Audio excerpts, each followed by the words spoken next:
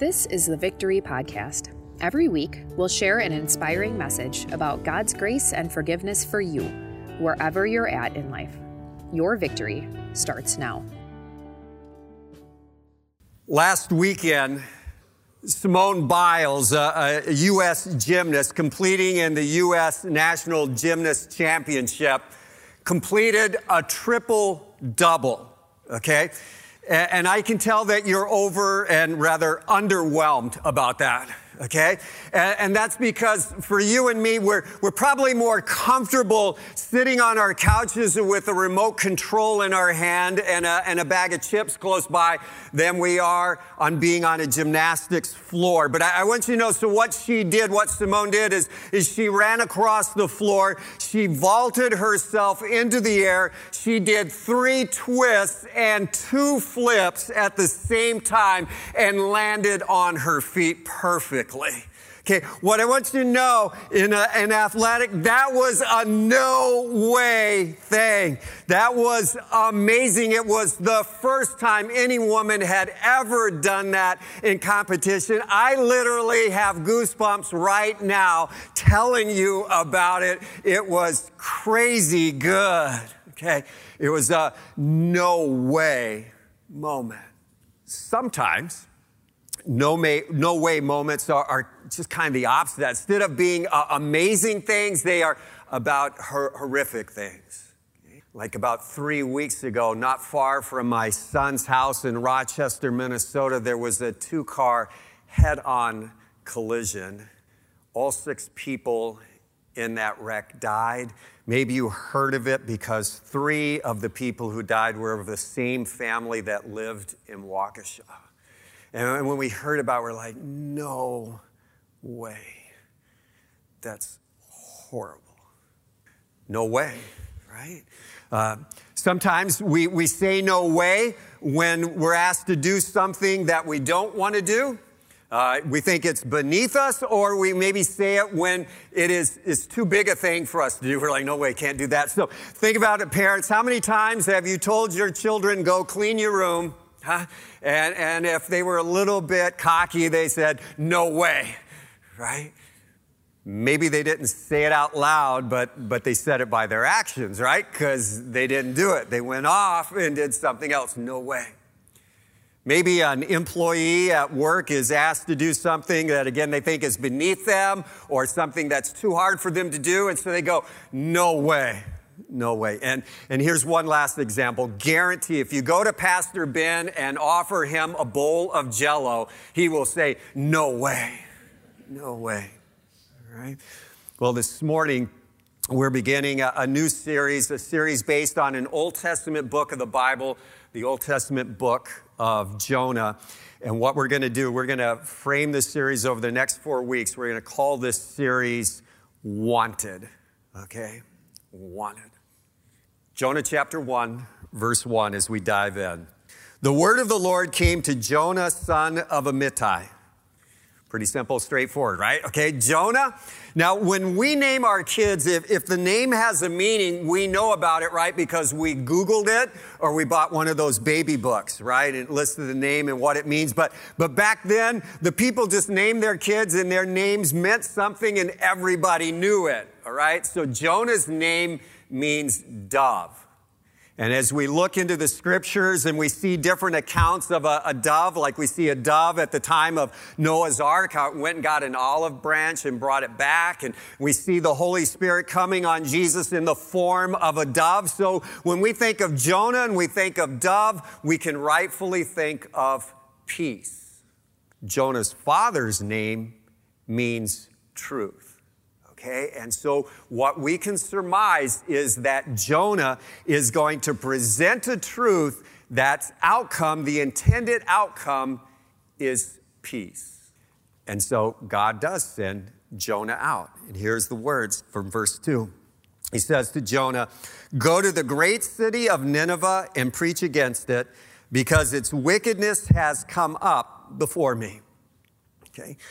Now today, present day Nineveh, where Nineveh would be at, would be Mosul, Iraq, literally the suburbs of Mosul, Iraq. That's where it'd be geographically. By reputation, back in the day, pretty much everybody knew where Nineveh was at. They had heard of it anyway, okay? They might not be able to exactly pinpoint it, but they had heard of it, kind of like Las Vegas today. People all over the world, they may not know exactly where Las Vegas is, but they've heard of it. Well, Nineveh was the sin city of ancient times.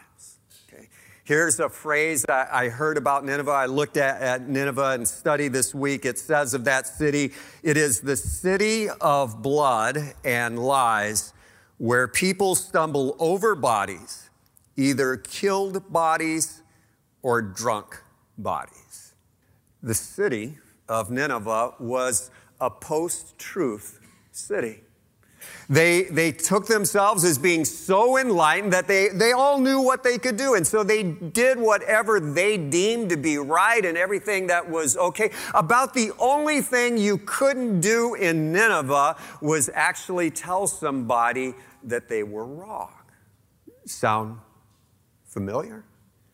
The people of Nineveh were far, far away from God.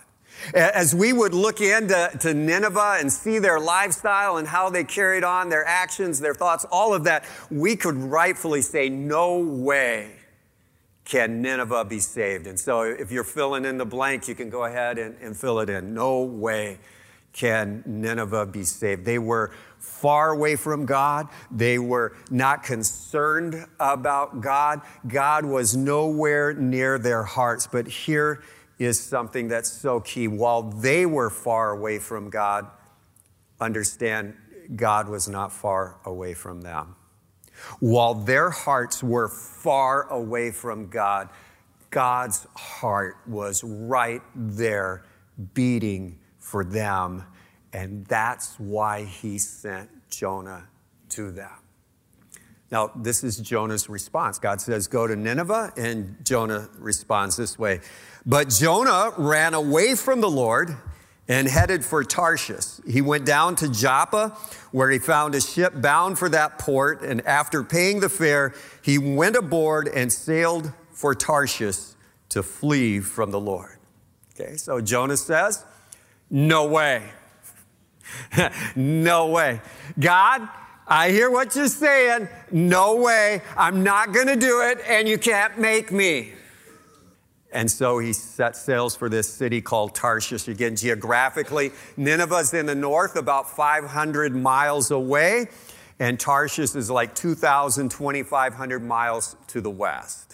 Okay? And as we know exactly where Nineveh is today, Tarshish scholars aren't so sure whether it's like in Britain or Spain, but this is what we know from the culture, from the time, the settings, all the readings, is that Tarshish was considered to be the end of the world.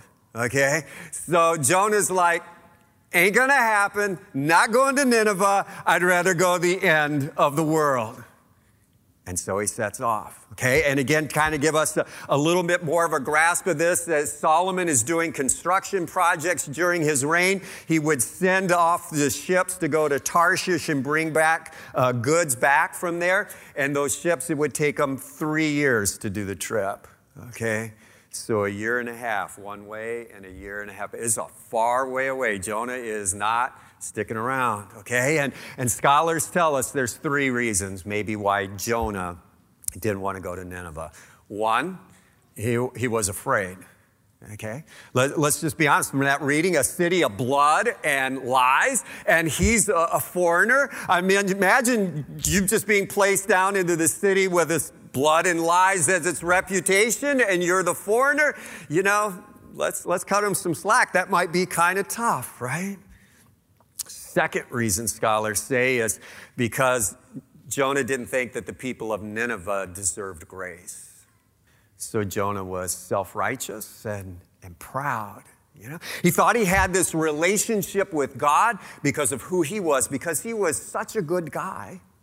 And these people who were far away from God, they didn't deserve God. They didn't deserve his grace, so he wasn't going to go. They don't deserve it. Another reasons why scholars submit that maybe Jonah ran away is because Jonah knew that his people needed to repent. and he wanted to share with them the message of repentance instead. He wanted the people who looked like him, sounded like him, had the same culture and traditions as he did to repent. He didn't want these people who didn't look like him, didn't act like him, didn't have the traditions that he had, didn't have the culture. He didn't want them to repent. Well, in week 4 of this series, Pastor Ben's going to let you know exactly why Jonah left. So it's going to have to be like the Bachelor or Bachelorette series. As you go by, you have to try and grab some clues up and determine what's the reason why Jonah didn't go. Okay? And there'll be clues along the way, and we'll see if you get it right at the end of the day. The thing I want to share with you right now, though, is you think about Jonah, and he's not going to go to Nineveh. They are a different country. They're a different people. Who or what is the Nineveh in your life? What is so far away from you?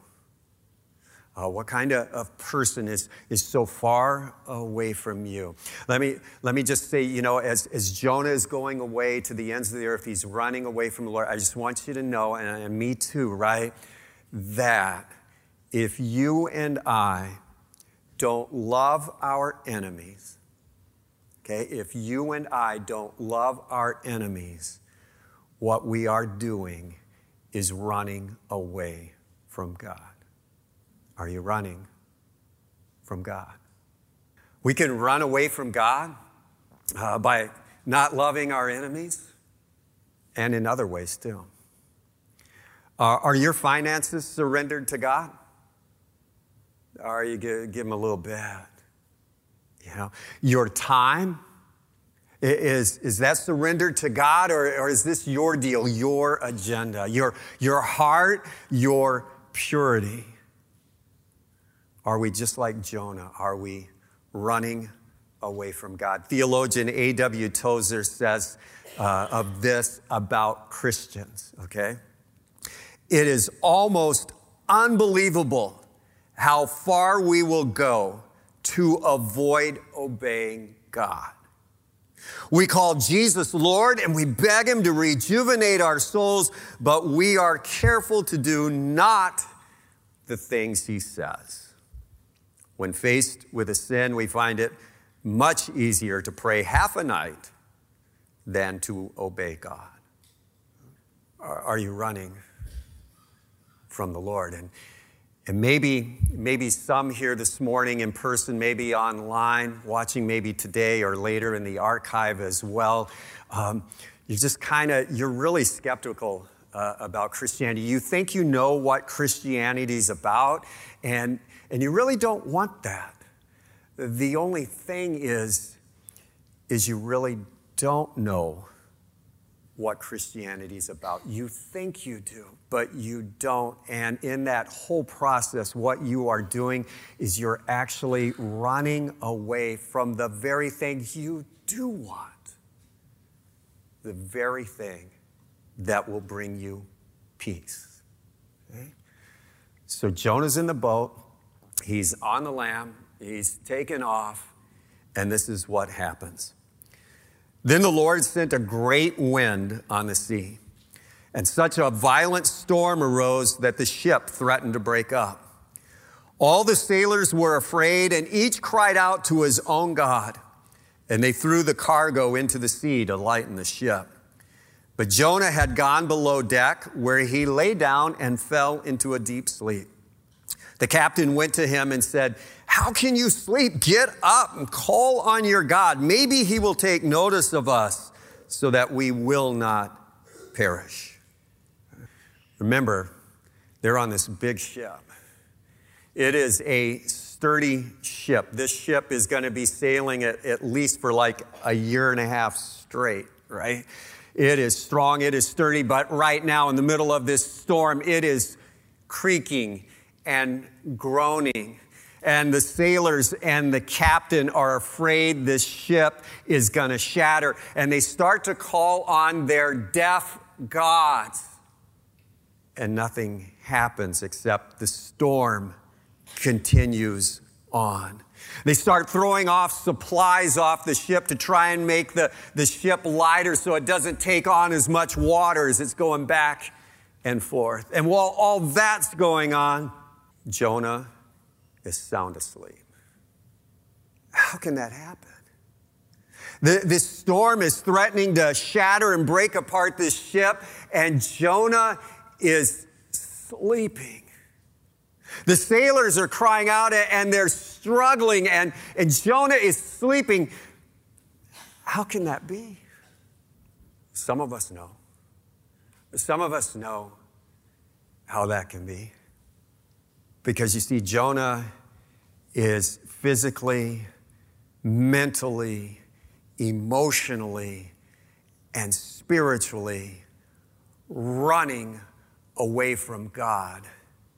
And to run away from God is exhausting. Jonah is trying to get away from God, but wherever he goes, God is already there. Psalm 139 says this, "Where can I go from your spirit? Where can I flee from your presence? If I rise on the wings of dawn, if I settle on the far side of the sea, even there your hand will guide me. Your right hand will hold me fast." God's present everywhere. And so Jonah's trying to get away from God in any way he can, in his mind, his body, soul, all that. And God keeps showing up because God is everywhere. Kind of think of it this way. Those of you who have toddlers, either as children or nieces or nephews or grandchildren, you're playing hide and seek with them, right? Little toddler goes off and hides, maybe even in the same room that you're in, right? It goes, "Okay, I'm hiding now." Really? You know? And maybe they're in a different room even when you walk in and they think they're hidden, but they're in plain sight to you, right? They're in plain sight. And you kind of smile and laugh to yourself. I want you to know that if you're ever running away from God, God's like, "I see you." You know? Continues on. Then the sailors said to each other, "Come, let us cast lots to find out who is responsible for this calamity." They cast lots, and the lot fell on Jonah. So they asked him, "Tell us who's responsible for making all of this trouble for us. What kind of work do you do? Where do you come from? Where is your country? From what people are you?" He answered, "I am a Hebrew, and I worship the Lord, the God of heaven, who made the sea and the dry land." And this terrified them. "What have you done?" They knew he was running away from the Lord because he had already told them so. These sailors, showing that they too were far away from God, followed the ancient pagan practice of casting lots. They were doing that, hoping that they would get divine intervention. Who is responsible for this, and who can tell us what needs to be done so this storm can stop so that we can live? They go to Jonah, "Who do you worship?" And Jonah's like, "Well, I know that you guys think it's this way, that you guys have a God for this, and a God for that, and a God that takes care of this little territory over here and this one over there." And Jonah says, "Actually, I worship the Lord, the God who is over all, including this sea that is going crazy right now." And the sailors were terrified. No way. No way. We are so reamed right now. And it goes on. The sea was getting rougher and rougher. And so they asked him, "What should we do to you to make the sea calm down for us?" "Pick me up and throw me into the sea," he replied, "and it will become calm. I know that it's my fault that this great storm has come upon you." Instead, the men did their best to row back to land. But they could not, for the sea grew even wilder than before.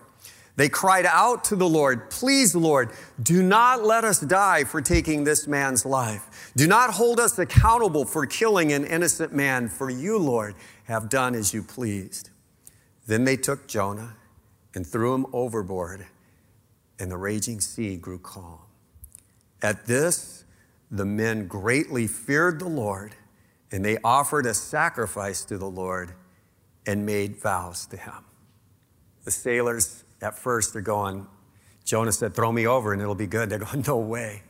We're not going to do that. If we do that, we're going to make your God, the God over everything, really mad with us. We're not going to do that." And so they started rowing harder and faster than they ever did before. They were also running from the Lord, and the sea grew even more wild than before. And the sailors, they stopped running from God. They said, "Okay, we're going to do what you said." And they throw Jonah overboard into that raging sea. And Jonah starts to sink and starts to drown, and there's no way he can be saved. After the sailors threw Jonah overboard, it was just a matter of time before that sea grew calm. Their hearts that had been beating 1,000,000 miles an hour had now calmed down and were back into sinus rhythm. And they worshiped the Lord. They became followers of the true God. Understand that when they got on that ship with Jonah, they were far away from God. They couldn't care less. But now, through this storm, through Jonah, through the word of God that Jonah had presented to them, they now are followers of God. They came to faith. You see, here's the thing, is those sailors who had no idea about this whole Nineveh thing at first, God wanted them to. It's too small a thing for God to only want a certain nation. So God used even the disobedience of Jonah to bring these people to faith. And I want you to know, God's wanted people to be saved of all time. Isaiah 56 in the Old Testament. God says, "And foreigners who bind themselves to the Lord to minister to him, to love the name of the Lord, to be his servants, all who keep the Sabbath without desecrating it and who hold fast to my covenant, these I will bring to my holy mountain and give them joy in my house of prayer. Their burnt offerings and sacrifices will be accepted on my altar, for my house will be called a house of prayer for all nations." Sovereign Lord declares, "He who gathers the exiles of Israel, I will gather still others to them, besides those already gathered." Again, God uses even the disobedience of Jonah to bring people to him. And this is awesome for the sailors. They now believe in the true God, but what about Jonah? He's in the sea, and he's sinking down, and he's drowning. No way can Jonah be saved until God steps in and provides a crude rescue plan, right? God sends this big fish, okay? We're not told it's a whale, all right? He sends this big fish, and it swallows up Jonah whole. It's kind of crude, right? I mean, who of us, "Hey, God, send a big fish and swallow me up," right? But it was a rescue plan. It was a miraculous rescue for Jonah. The last verse of chapter 1 says, "Now the Lord provided a huge fish to swallow Jonah, and Jonah was in the belly of the fish 3 days and 3 nights." And Pastor Ben is going to pick up the story there next week. But before we close, do you know that Jesus makes reference to this rescue plan when he's talking about the greatest rescue plan of all? A plan of rescue for all people. We read about it in Matthew chapter 12. It says, "Then some of the Pharisees and teachers of the law said to him, 'Teacher, we want to see a sign from you.' He answered, 'A wicked and adulterous generation asks for a sign, but none will be given it except the sign of the prophet Jonah. For as Jonah was 3 days and 3 nights in the belly of a huge fish, so the Son of Man will be 3 days and 3 nights in the heart of the earth. The men of Nineveh will stand up at the judgment with this generation and condemn it, for they repented at the preaching of Jonah, and now something greater than Jonah is here.'" See, Jonah was in that fish 3 days and 3 nights, and Jesus was going to be in the grave 3 days and 3 nights, okay? And I know some of you are going, Friday night, all day Saturday, Sunday morning. That's not 3 days and 3 nights, okay? Just understand that back in that time, in that history, in that culture, that any part of a day counted for the whole day and the whole night. So Jesus is making reference again to what he was going to do to provide rescue for all people, including you. Now, I know that some of you have said in the past, and maybe some of you are saying today, and maybe some of you will say it in the future, "No way can I be saved?" But Jesus is for you. You maybe say, no way can I be saved. I really don't know anything about it. It's kind of like the first thing I've heard about, you know. And some of you are going, yeah, you know, it sounds really good, Bill. It's good stuff. And I believe you. He's for everybody but me. Because I blew it. Bill, you don't know how far I've gone. You don't know what I've done. And you're right. I don't, but God does.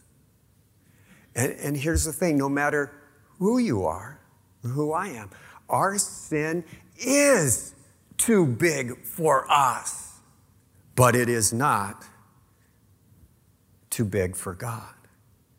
See, the cost of sin is non-negotiable. The wages of sin is death. The amazing, no way good news is God intervened and had his Son live and die in our place. For all of our sins, for all of our running away from God, in the midst of our running away from God, God still gives us victory over sin, death, and Satan through Jesus Christ.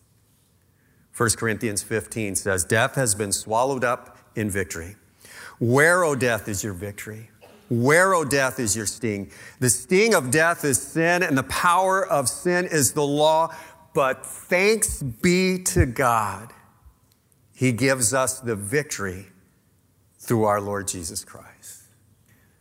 What that means is no matter who you are, no matter what you've done, you are not left out of God's plan of salvation.